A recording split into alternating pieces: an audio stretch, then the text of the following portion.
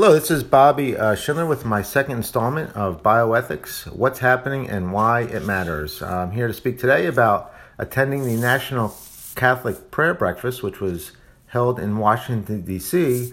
on Thursday, May 24th. It actually began the night before, May 23rd, with a Holy Mass at the Immaculate Conception Catholic Church, which was followed by a VIP evening reception at the Marriott Marquis, which I attended both with my wife, Christina, and also joining us was our executive director, Tom Shakely, with the Terri Schiavo Life and Hope Network. Both the Mass and the reception I'm glad that I attended. It was a good way to start off the National Catholic Prayer Breakfast 2-day event, so to speak. And the evening reception, I saw a lot of familiar faces and was able to spend a few minutes speaking to people and catching up with those that I haven't seen in quite some time. So it was a good event, and I'm glad that I decided to attend. The next morning, the prayer breakfast began at 7 a.m. The lineup was they had 3 speakers scheduled and had others who were introducing the speakers, but the primary speakers were House Speaker Paul Ryan, a Republican from Wisconsin, who, as you probably know, is not seeking re-election in the fall, retiring in January of 2019. Following Speaker Ryan was former Governor of Kansas, Sam Brownback, who was nominated and confirmed and is now the Ambassador at Large for International Religious Freedom. And then the closing speaker, the keynote, was Archbishop Joseph Naumann, who is the Archbishop of Kansas City, Kansas, and he was also the celebrant in the Mass on Wednesday evening.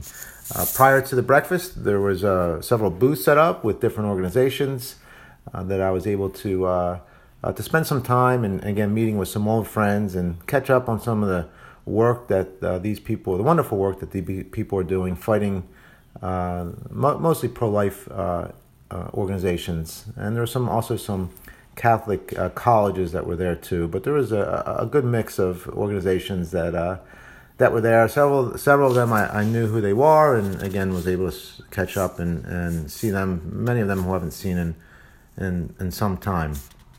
Once the prayer breakfast started, it began with House Speaker Ryan, and he gave a very strong presentation.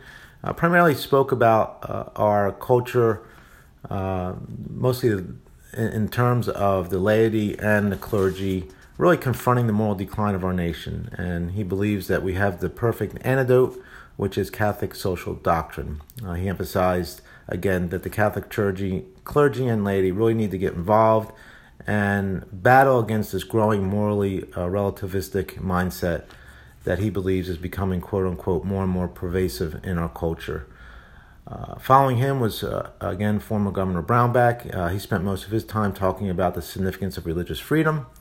And he made the remark that religious freedom is not just protected by our nation's founding fathers or documents, but is a God-given right. Incidentally, I did coincidentally bump into former Governor Brownback after the breakfast, and we were able to spend a few minutes talking. And he's such a kind man, and he was closely involved in my sister's case back when he was the senator back in 2005. And so he stopped to speak with me, and every time he sees me, he always stops to ask how my family is doing and how our ministry is doing. So it was good to see him for a few minutes. And then following former Governor Brownback was Archbishop Naumann. He closed the prayer breakfast with an excellent presentation. I wish there was some way to get, maybe there is, a transcript of what he said, because I think everybody should read it.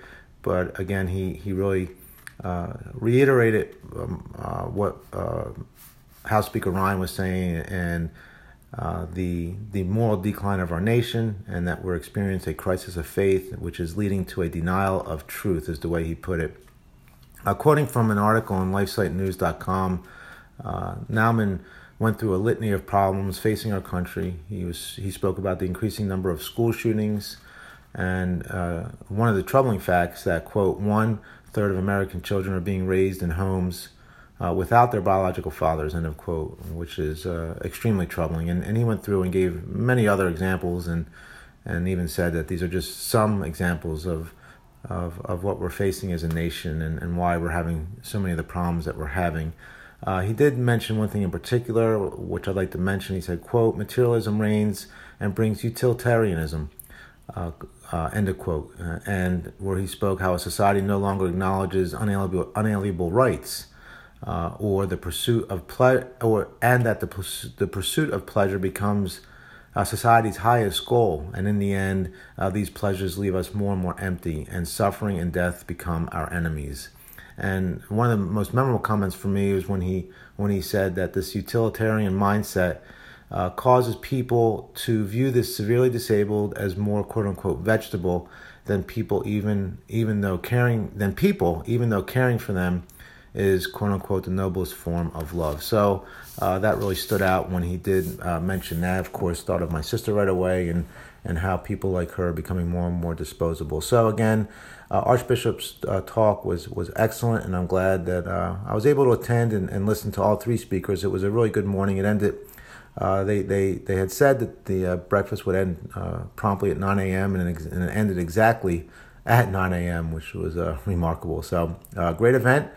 Glad I was able to be there. I was able to share some of the moments of the breakfast with you, and I plan to attend again next year. It was worth being there, and like to go to future events. So that concludes my second installment, and look forward to the next time we're together. Thank you.